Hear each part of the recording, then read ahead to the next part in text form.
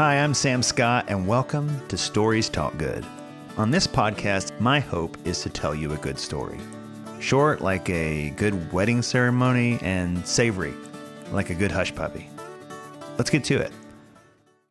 This story is one of mine, and it's called Somewhere Far Away from Alabama.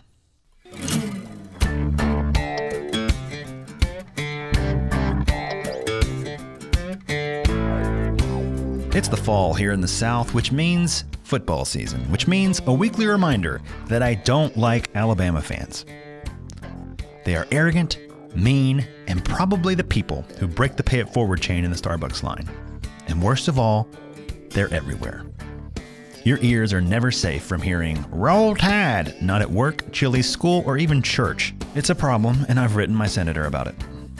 Dadgummit, Bama fans just grind my gears, and I don't even say grind my gears. I'm just all out of sorts. I need to talk about something else today. Somewhere far away from Alabama. I lived in Kansas City for a while. I moved out there on February 20th, 2016, and by February 21st, I missed home. I'd never lived outside of East Tennessee, let alone the southern United States. I miss the mountains. I miss southern accents. I miss my family and my friends.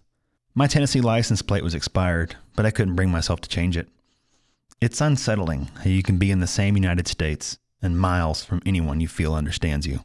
My coworkers wanted to discuss the Chiefs, the pre-Patrick Mahomes Chiefs. Woof. They didn't care that Tennessee had our best shot at beating Florida in years. College football was subpar, JV, Bush League. Nobody cared, or they cared for something called the Big 12. Heaven help them. When I get a lot of thoughts and feelings I don't know what to do with, I go for a drive. Where I'm from, there are state routes, rivers, and foothills parkways. I can get lost for half a day and come back feeling like myself again.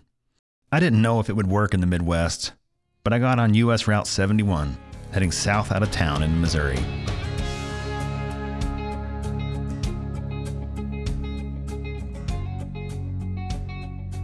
Lost in my thoughts, I took turns where I saw fit through the golden brown countryside with its long grasses and bumpy hills south towards Joplin. The only direction I wouldn't go was back the way I came. Not until I felt like myself again.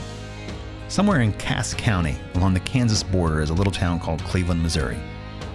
The posted speed limit is 45. I rolled through at 67. I know this because I saw two blue lights in my rear view beaming through the Tennessee football decal sticker.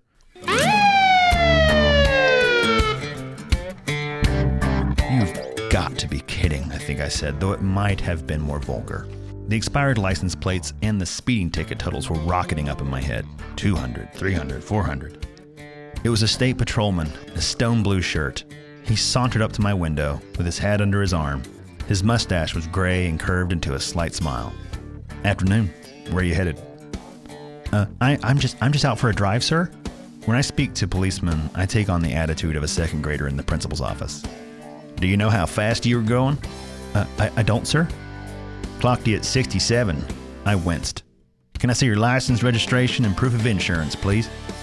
This was when I realized I didn't have proof of insurance. 400, 500, 600. He went back to his car while I sat there dejected with my head resting on my hand. I closed my eyes. I heard his boots crunch on the gravel. "Did you know your plates are expired?" he asked, walking up to the window. "Yeah, I just moved here. I haven't had time to get it changed." It was kind of true. He paused. "I saw your Tennessee Volunteers sticker on your car." "Oh yeah," I chuckled. "That's where I'm from." "Well, I ain't gonna give you a ticket or nothing. Just get those plates changed." My heart leapt out of the tangle down in my guts. "Wow, thank you, sir."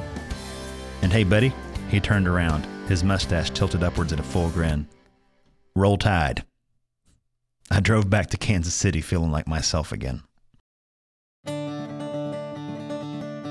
I hope you enjoyed this story like you got pulled over and the cop decided not to give you a ticket.